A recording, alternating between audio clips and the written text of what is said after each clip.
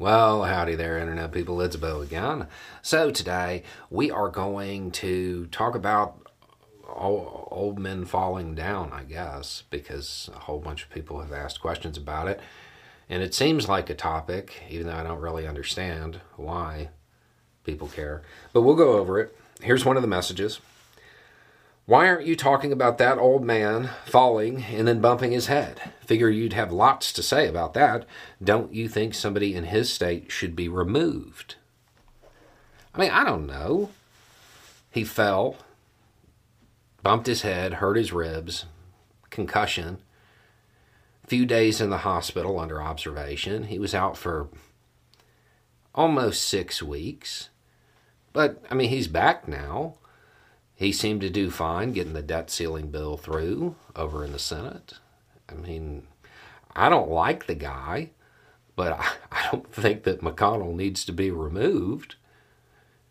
I mean, not for falling. I mean, I can think of a whole bunch of reasons I would like to see voters decide that he shouldn't be in office. But, I mean, I think a bump to the noggin might be like the least of the concerns about him. I mean, that is who you're talking about, right? The person who fell and actually hurt themselves to the point where they couldn't do their job for more than a month. That's got to be the person that you're talking about needing to be removed, because it seems really unlikely that shortly after that happened that you would believe that somebody who tripped over a sandbag or bumped their head getting out of a helicopter needs to be removed. I mean, I've tripped over sandbags. I've bumped my head getting out of a helicopter. I mean, I've bumped my head getting out of the Jeep.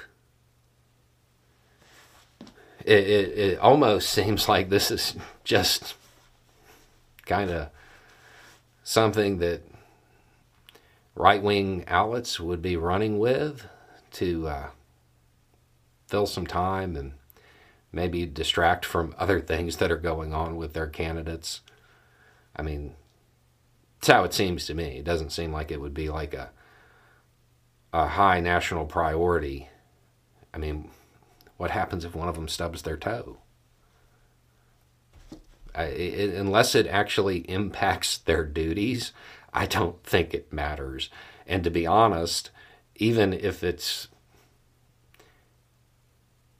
impacts their duties, as long as it's short term, like any other person, I don't think it should be a matter of national conversation.